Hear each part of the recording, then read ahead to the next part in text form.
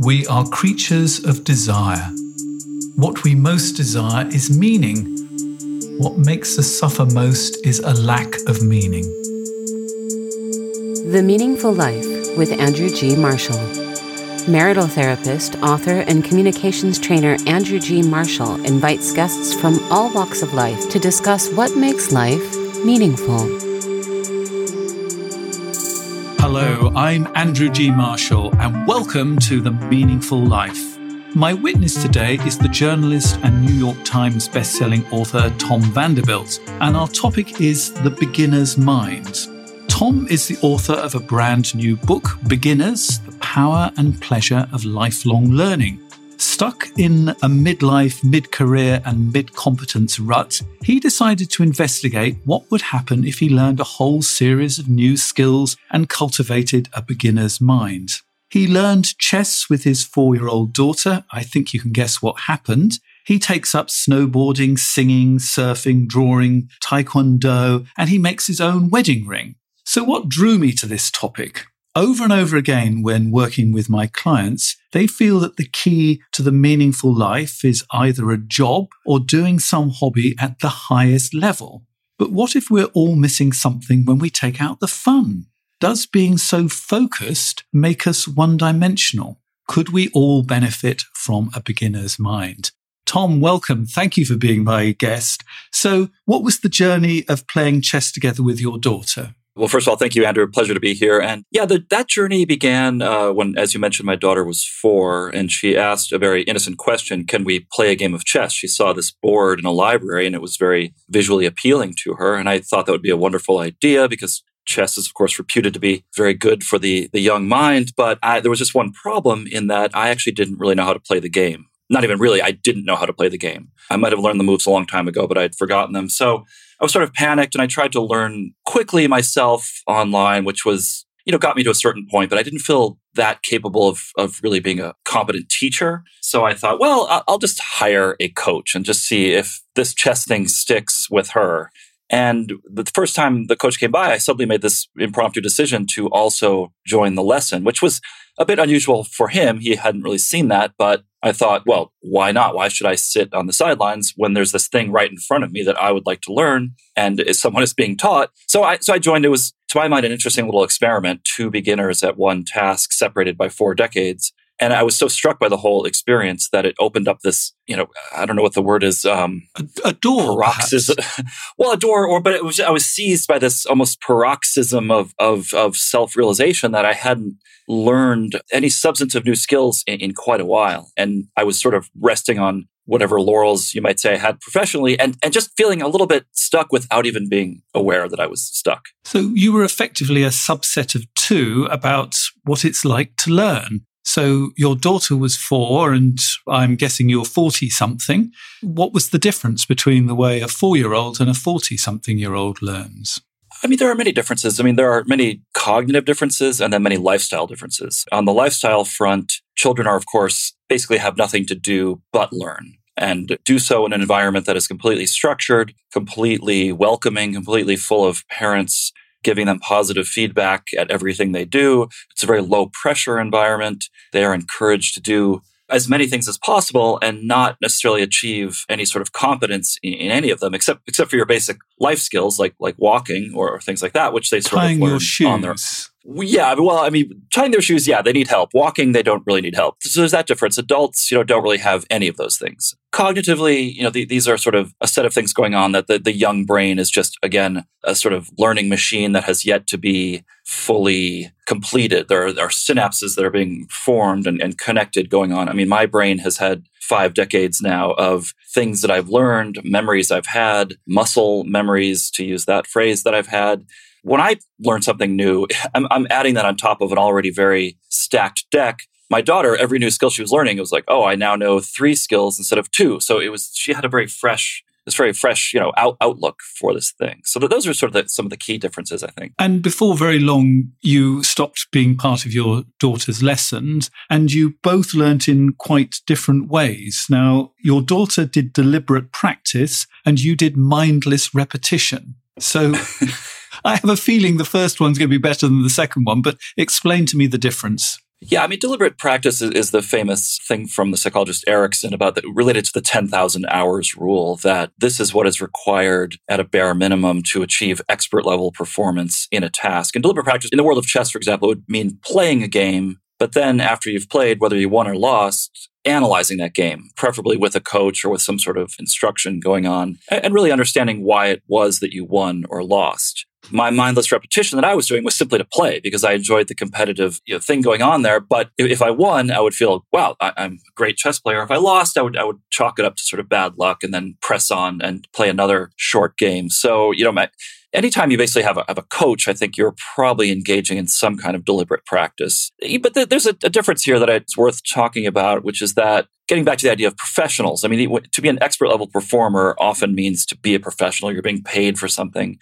The idea of practice is part of your job. It is not meant to be necessarily a fun exercise. So Erickson in his book talked about some professional singers that they were interviewed about this and asked about their feelings, how they felt while rehearsing. Joy wasn't really a part of the equation. Whereas for amateur singers who had no responsibilities at the end of the day to put on, some concert that paying people were going to see, but treated it much more as sort of a joyful, to them it brought pleasure. Whether it was actually the best pedagogical tool is another question. But I think, for someone who's not going to be an expert level performer or anywhere near an expert level performer, my question is, why should we have to take it all so seriously, as you hinted at in your introduction? So you and your daughter played chess together. How long before she started wiping the floor with you? It didn't take long. I mean, maybe I'll say a year, but what happened, I sort of faded away from the lessons. She kept on. She was learning pattern recognition, opening variations, strategy, tactics. I was sort of blundering on my own through playing. And once in a while, I would sort of crack a book or something.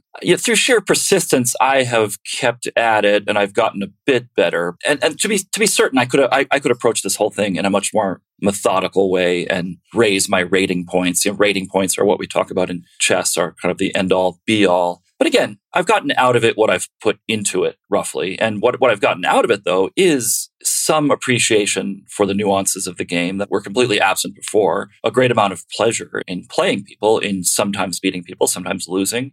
It just opened a world, a door, as you mentioned, that wasn't there to me before. And so when something like, just for example, the recent film, The Queen's Gambit, that came out, which was incredibly popular, this is something where chess may have seemed like a foreign language to me, but now I could actually understand it. I felt sort of vindicated. I was like, yes, the world is seeing chess for once here. So again, I'm not on track to be anywhere even near the lowest level of a FIDE, master or anything like that. Not that it wouldn't be interesting, but I talked to one person who both has a PhD and is a chess grandmaster. And he said that becoming a chess grandmaster was a harder thing than getting the PhD. So these are the sort of stakes that are on the table. So you quickly have to decide, if that's one goal, what else can you do with chess? So this is partially why I wrote the book, is to show people that there's this entire spectrum of experience that is out there on the learning curve that is nowhere approaching expert performance, but still brings a lot of reward and meaning and just joy, I think, into people's lives. And what I found incredibly interesting reading your book is that you fell into a trap that a lot of parents fall into, and you became a chess dad. You would take your daughter to various tournaments, and then you were left twiddling your thumbs on the sidelines. What was that experience like? Time-consuming, boring. Sitting on a school floor in a basement with no air, watching kids play chess sort of has its limits. And of course, I would sometimes do work then, but then it was always a weekend, and then that felt a little bit defeating. So, but this is an experience that anyone who's a parent has probably gone through, of shepherding their child to any number of lessons. And I found myself facing a certain self-hypocrisy here, where I was telling my daughter, we were living this life of learning for her. And I was preaching how important it was and how important to try different things. And it doesn't matter if you're the best, and just giving all these messages that when I turned the mirror back on myself, I wasn't really walking that walk of the talk I was talking. So it was a moment there that another motivation for writing this book. And I decided, rather than simply take her to these things, were there things that we could both learn together in concert? And this is not to say I wanted to completely become a domineering presence in her life and she would have no autonomy apart from me, because this is something that, I think is an issue. But when possible, it was a great way to sort of kill two birds with one stone. And I developed a little motto, which was, if you have to take them, join them. I think that's a motto we should give to all parents. If you have to take them, join them, because as adults, we're terrified of looking stupid, aren't we? We sort of feel we've got to have a basic knowledge of, give me another example of something that you did. Surfing, for example, I was well early on in my surfing journey when my daughter decided, or I decided she wanted to do a summer surf camp in Rockaway Beach, Queens, which she really turned out to enjoy. But I found the same dynamic there, just all of these parents basically sitting on the beach, once in a while filming their kids, but often just looking at their phones. And I would talk to people once in a while, and I would get a range of responses. But there was just such a lack of willingness to even broach the idea of getting in the water. And I would tell people, they have these extra surfboards you could use. You could do a little private lesson on the side. It's a lovely warm day. The water is right here. And I just found it frustrating. And I tried to explain, it's not as hard as it looks. These are also sort of mild days at the ocean when the best surfers wouldn't be there. So it wasn't even the idea that so much that they would be intimidated by the skill of other surfers, because there were a lot of kids just having fun in the water. I see this often, just this, whether it comes from fear or a certain stasis or just an uncertainty about the unknown, that people unwilling to bridge that gap, and people who'd be perfectly, physically capable, perhaps not mentally ready to take that. But yeah. So that was another example. I'm afraid to say, I think it's a bit of a man problem. For many years, I used to do agility classes with my dog. And this is a bit like horse of the year, but the dog runs around and you go with it. I say it's a bit like playing chess while running, because you have to get your body into certain positions so that the dog follows round. So you have to think ahead and run at the same time. I did it for many years with different dogs, never at any particular level. It was just a bit of a fun thing to do with your dog on a Monday night.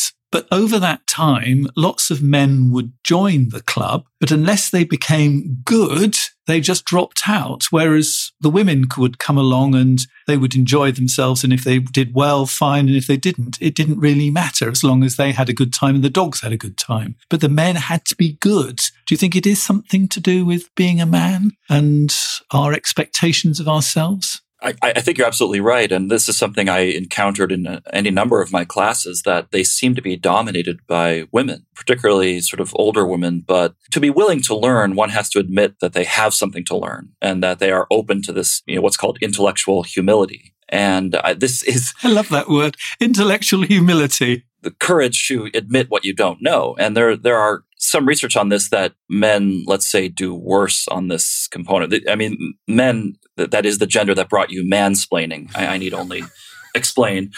We don't hear about women-splaining, but, so in talking to a lot of these women, it's not like they had any less fear or about like surfing, for example. It's just that they just seem to have more of this, again, willingness to learn, to put themselves out there, often doing it in groups with friends, which is another thing that unfortunately doesn't seem to shake out as well for men, particularly as we age. The idea of groups of friends, friendships, we tend to rely on sort of a core group of older friendships, and it's harder for men to make new friendships. And many of the instructors I would talk to, would sort of reflect this idea back to me that, men come in with these very strong, strict goals that, for example, with surfing, that they're going to be surfing Jaws in Maui, which is a ferocious, surf break after a year. And this is something that really is a lifetime progression that one is working on. And that is a pretty unrealistic goal. Not impossible, maybe, but is probably only going to backfire. So that might explain some of the attrition rate that you mentioned, where I try, and this is something that I tried to not put anything on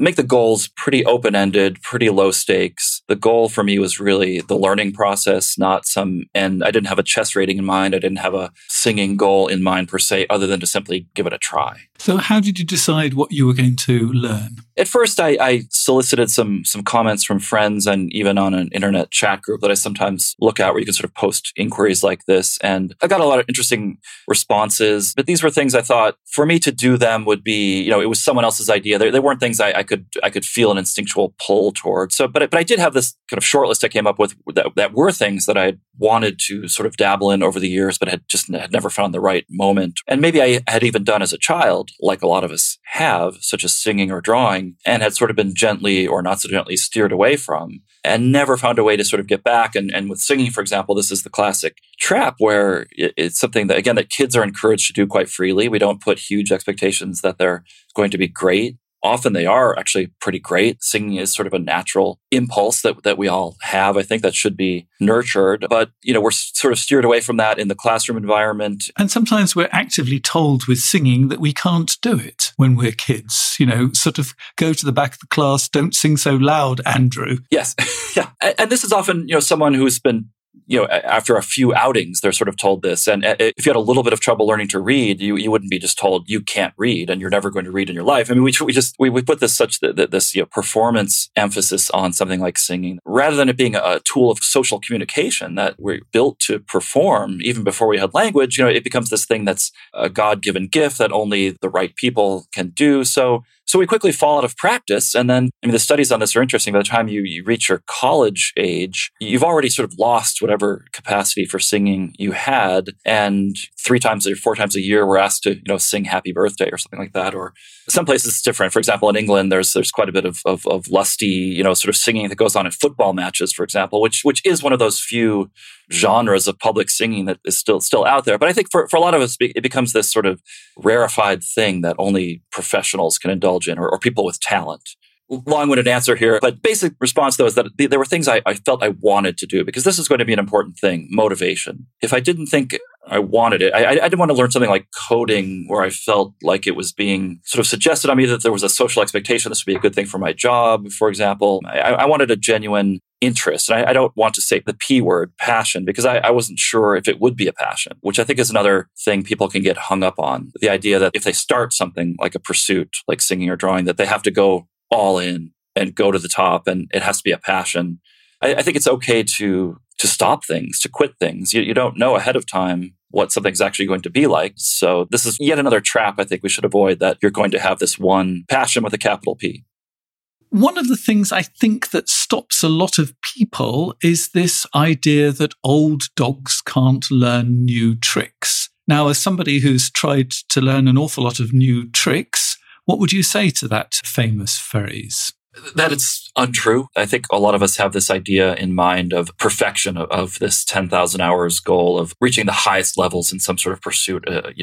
Yes, it would be a very difficult thing for me to become a chess grandmaster, perhaps almost impossible. Being a parent, having a full-time job, and being 52, this would be an almost impossible quest. Yes, but that's just the highest level. There are a lot of things that I can pick up that any of us can. And why actually have to go for the highest level? Why can't we say there's something in there that we can use from it, we can learn from it, and we can have fun? I mean, what is this obsession with having to be good? Yeah, and it's something that is trickling down already into this. I was talking before about this golden age of youth learning where you were expected to be able to try any number of things and give them up after 6 weeks or not be good at them. But we've seen that obviously creeping down into those worlds as well, where children are having these performance burdens placed on them, where they are dropping out of youth sports because it's too competitive. We saw in the United States the whole scandal with people faking resumes in sports like lacrosse so their children would get into elite level colleges. I mean, sort of where does it end there? But, I met so many interesting people in the course of doing this book. Just for example, a guy named Steve in New York City who was in his 80s and was trying to learn to juggle. And he wanted to get to 5 balls, which is a very hard thing to do. It takes sort of like a year. If you're amazing, it might take less time, but it's a very hard thing to do. It really requires a lot of practice. But already in learning to juggle 3 or 4 balls as someone of that age, this was already such an achievement. And one thing that interests me in doing this book was that I found that you could have these small moments of improvement that really felt meaningful. I mean, something like juggling 3 balls, it sounds ridiculous, but if you go into a crowded room and ask who here can juggle 3 balls, not that many people will raise their hand, maybe less than you would think. So just by taking on this one little thing, he had this moment of growth at an age when, let's be honest, growth is not often in people's front of their mind. But it's also incredibly important because this is actually keeping, one, his mind active, and number 2, it's actually keeping his dexterous skills up. My father is 90 and he's spent the last few years giving things up, and that feels incredibly sad. it would be wonderful if actually at 80 we were learning new things. Yes, I mean, something like juggling, a week's worth of learning to juggle is shown in studies to produce significant changes in neuroplasticity, even at age 81. So it's still there, that ability to rework the muscles of the brain to reshape based on an activity. And the problem with older people and skill learning is that, the fear becomes more intense. There might actually be physical limitations, but a lot of people sort of seem to go out of their way to avoid learning new things. And it sets in motion this non-virtuous cycle that ends up making their situation actually worse cognitively and developmentally, because I'm afraid of this new iPhone, just to give some example. And so they'll sort of avoid that and only use their old landline. Oh, I recognize that one. Well, you see entire groups of people doing this, or even being hostile to new information and only watching a certain news channel, for example, and just not having that openness to experience. This is the term that psychologists use, and it's one of these big five of the personality factors that seem to sort of define who you are. So let's think about the beginner's mind. What do we need to have a beginner's mind? To be liberated from the burden of expertise and experience. So how do you do that except for going back in time and being a child again? But I think one of the most powerful and easily approachable ways is to simply try to learn a new skill. And skill could also extend to something like language or even field of study, I think, because it's, again, you're plunging into something where you have no pre-existing knowledge. What I like about skills is that it's not just your brain having to do this new work, having to have this beginner's mind, but it's also generally your body. And I found a very potent combination in doing something like jewelry making, where I really found this interesting connection going on between my fingers and my brain. And it seemed like a two-way connection, that my brain was learning from my fingers as much as my fingers were learning from my brain or being told what to do.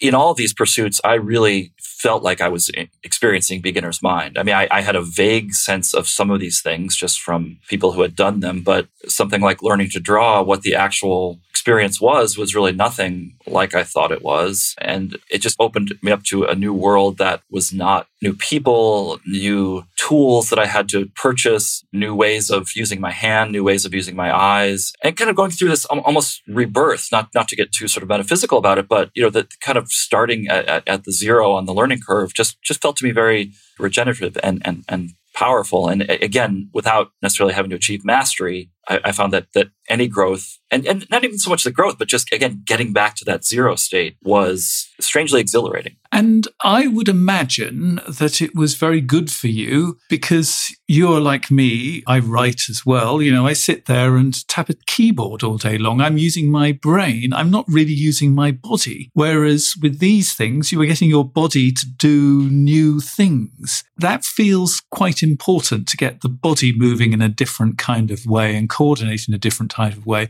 Did you find that? Absolutely, yeah. I mean, because I felt like on the information front, as a journalist, I sort of had that covered. It's not that I'm not learning something new every day, but that whole process of learning is very familiar to me. And as is the process of writing. Apart from doing, haiku or free verse or some novel form, I'm not going to experience the pain of learning a new skill through writing. It's just I've done it too much, so I'm not learning in that regard. But with a skill like juggling, I could actually feel my brain hurting. Is the only word I can think to describe it.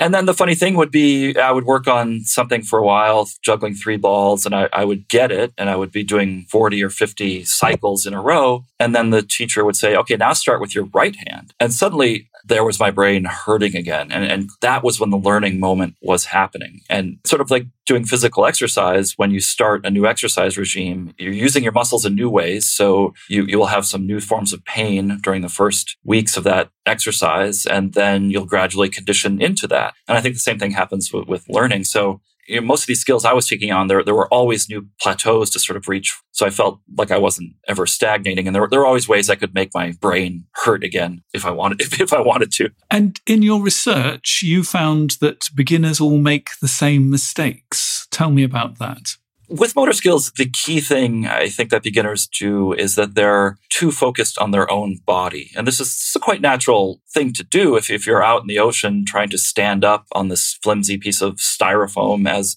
a wave is bearing down on you. You're going to, panic and sort of look, for example, at your feet on the board and make sure you're actually standing on the board. And you might then fixate on the nose of the surfboard. The problem with this is that it sort of triggers this set of actions that, because you're looking at the front of the surfboard, you subconsciously emphasize your body forward and you push down a little bit, and the surfboard will tend to nose dive, as they call it. And it's not a fun thing to happen. So a beginner driver, for example, learning to drive, looks at the front of the car, which is an extension of their body. So it's sort of like looking at themselves. Through time and practice and gaining of capability, we start to look at other places. We make automatic some of these motions, and we can sort of fixate on other things, which is tremendously useful. The whole thing with motor skills is that the more you actually think about them, the worse you perform them. And just think of the last time you went walking. I'm sure you didn't give a thought to how you were walking. And if you did, you would probably start to walk a little bit strangely. So walking being the ultimate skills that we've all mastered. So it's a bit like cycling in the sense that I've now moved to Berlin. So I had to learn 2 new sets of skills. I had to learn German, or I'm still learning German. I'm just having to accept the fact that to my dying day, I will be doing German and trying to improve it. I did learn it when I was 13 to 16, and that's a wonderful foundation. But the other thing that I had to do again was cycling, because it's a very flat city, it's a very small city, and you can really get around well on a bicycle. And I hadn't actually ridden a bicycle for 40 years, something like that. But you never forget, right? But you don't forget. But my gosh, are you self-conscious when you get on that bicycle the first time? You raise a great point there with bicycling, and just as another way to demonstrate the hardwiredness of skills. It's not really something I went on at length in the book, but as an experiment, I met a person who was a rocket scientist, actually, and had an interesting bike that many people have probably seen at something like a carnival. It's a bike that when you steer left, it actually has been engineered so that it turns right. Ooh. Which is kind of a nonsensical thing. But as a very experienced cyclist myself, when presented with this challenge of riding this contraption, I thought, well, I know how to ride a bike, so I can figure this thing out. In fact, that knowledge of knowing how to ride a regular bike quite well made it even harder.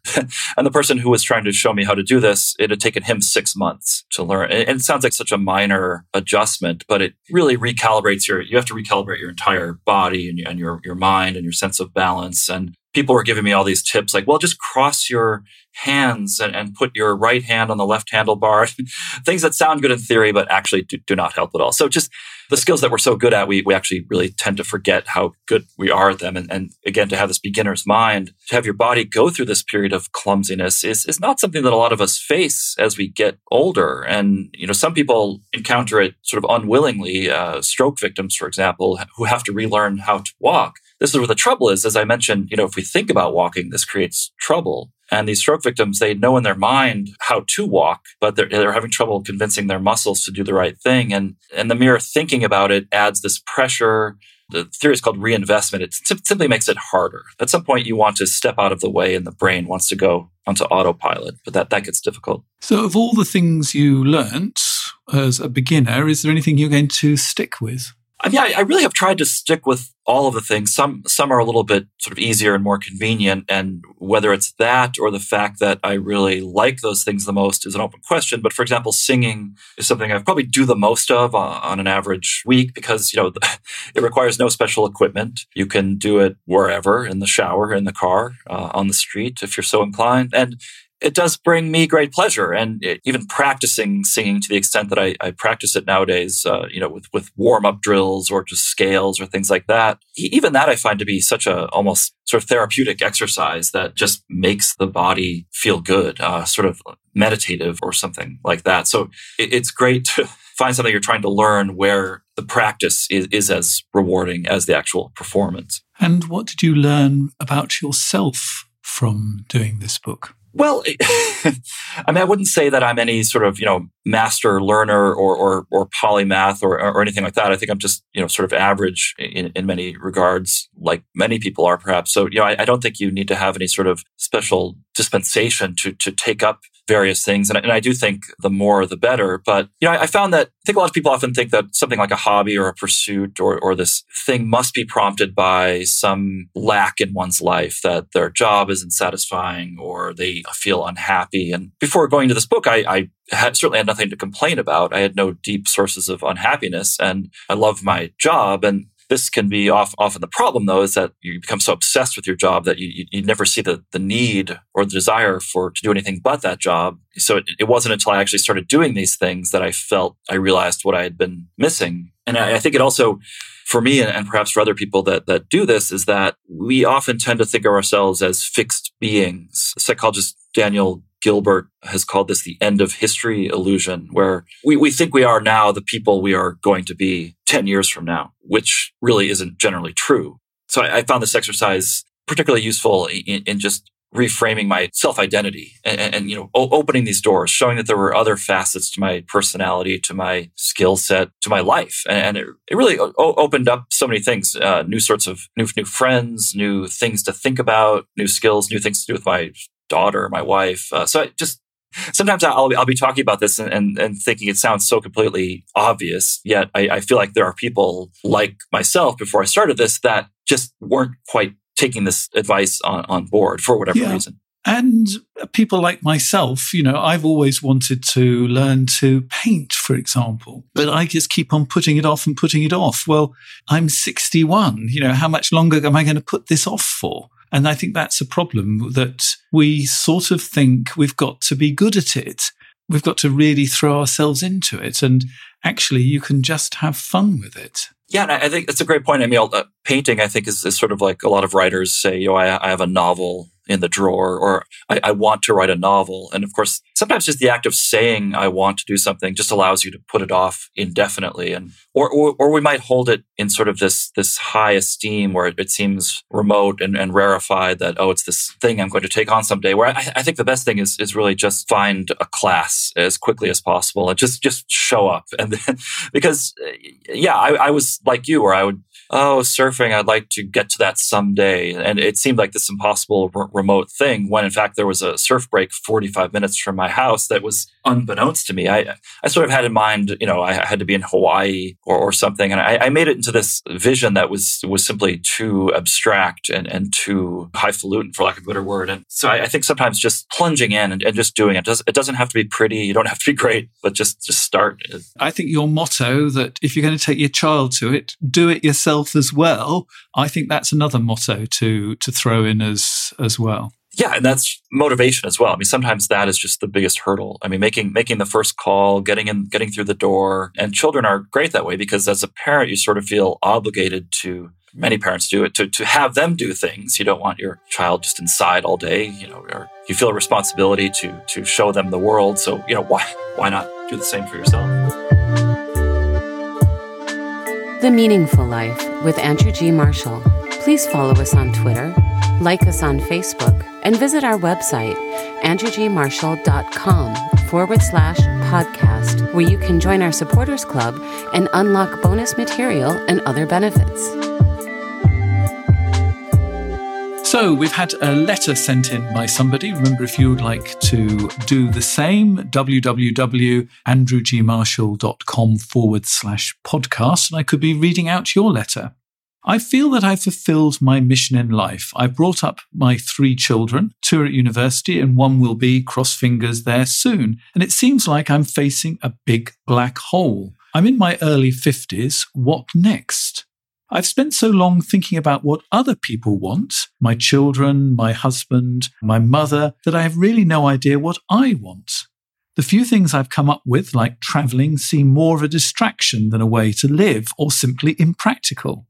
I have an okay job. It's interesting, but no more than something that pays the bills. I think, like a lot of people who listen to your podcast, I suppose I'm looking for a purpose or something meaningful, but I have no idea where to start or even what questions to ask myself. So what are your thoughts, Tom? Well, it's something I'll say that I heard a version of this quite often from people that were engaged in the various things I was engaged in. For example, surfing, I met people who were going through a divorce or overcoming some other personal life hurdle. And that question of identity came up a lot as well, in that, I've been this person for X number of years. I want something for myself. In this sort of act of surfing, which I think the goal was, we can think about surfing as a verb. They were surfing. They wanted to become a surfer. They wanted to go from that verb to a noun. And I think that itself has a certain meaning there. But the person mentioned things might seem like more of a distraction than having meaning. And I would be careful not to, there might be things that seem like distractions that may actually turn out to be very meaningful or purposeful. Something like surfing, on the one hand, does seem like a very indulgent recreational activity, but talking to a lot of people at the end of the day, I found it really wasn't about the surfing. I mean, yes, surfing is amazing. It puts you in tune with nature, with your body, but it was an arena in which they were working out other things and deriving meaning.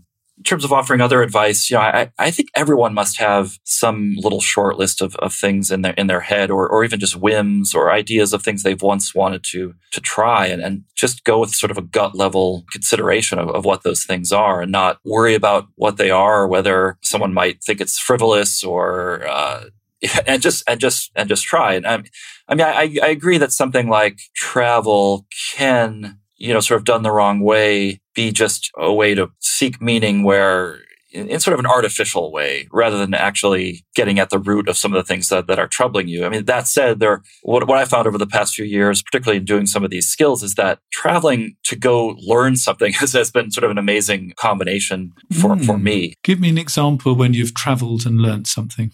Well, a surf camp would be, one, for example. But I'm trying to think of some other things. So there was a painting class that happened in Maine, because I'm admittedly a restless person at this age, and I can't sort of go to a beach and basically sit there. I need to be sort of doing something. But I feel like that doing something engages you in so many ways, yet you still have the leisure component, but you're meeting new people, you're engaging in a new skill, you're in a new place. And I have this long list of internet bookmarks of classes I would like to take that include everything from stone cutting in England. It's sort of just these like workshops and things that I think that can be a nice way to get both that sense of novelty that the travel brings, and yet also you sort of come back having learned something, which is, to my mind, sort of the best souvenir of all. And I think that the most important thing is seeing the meaningful life not as a destination where you have to know where you're going for, a goal that you're aiming for, like,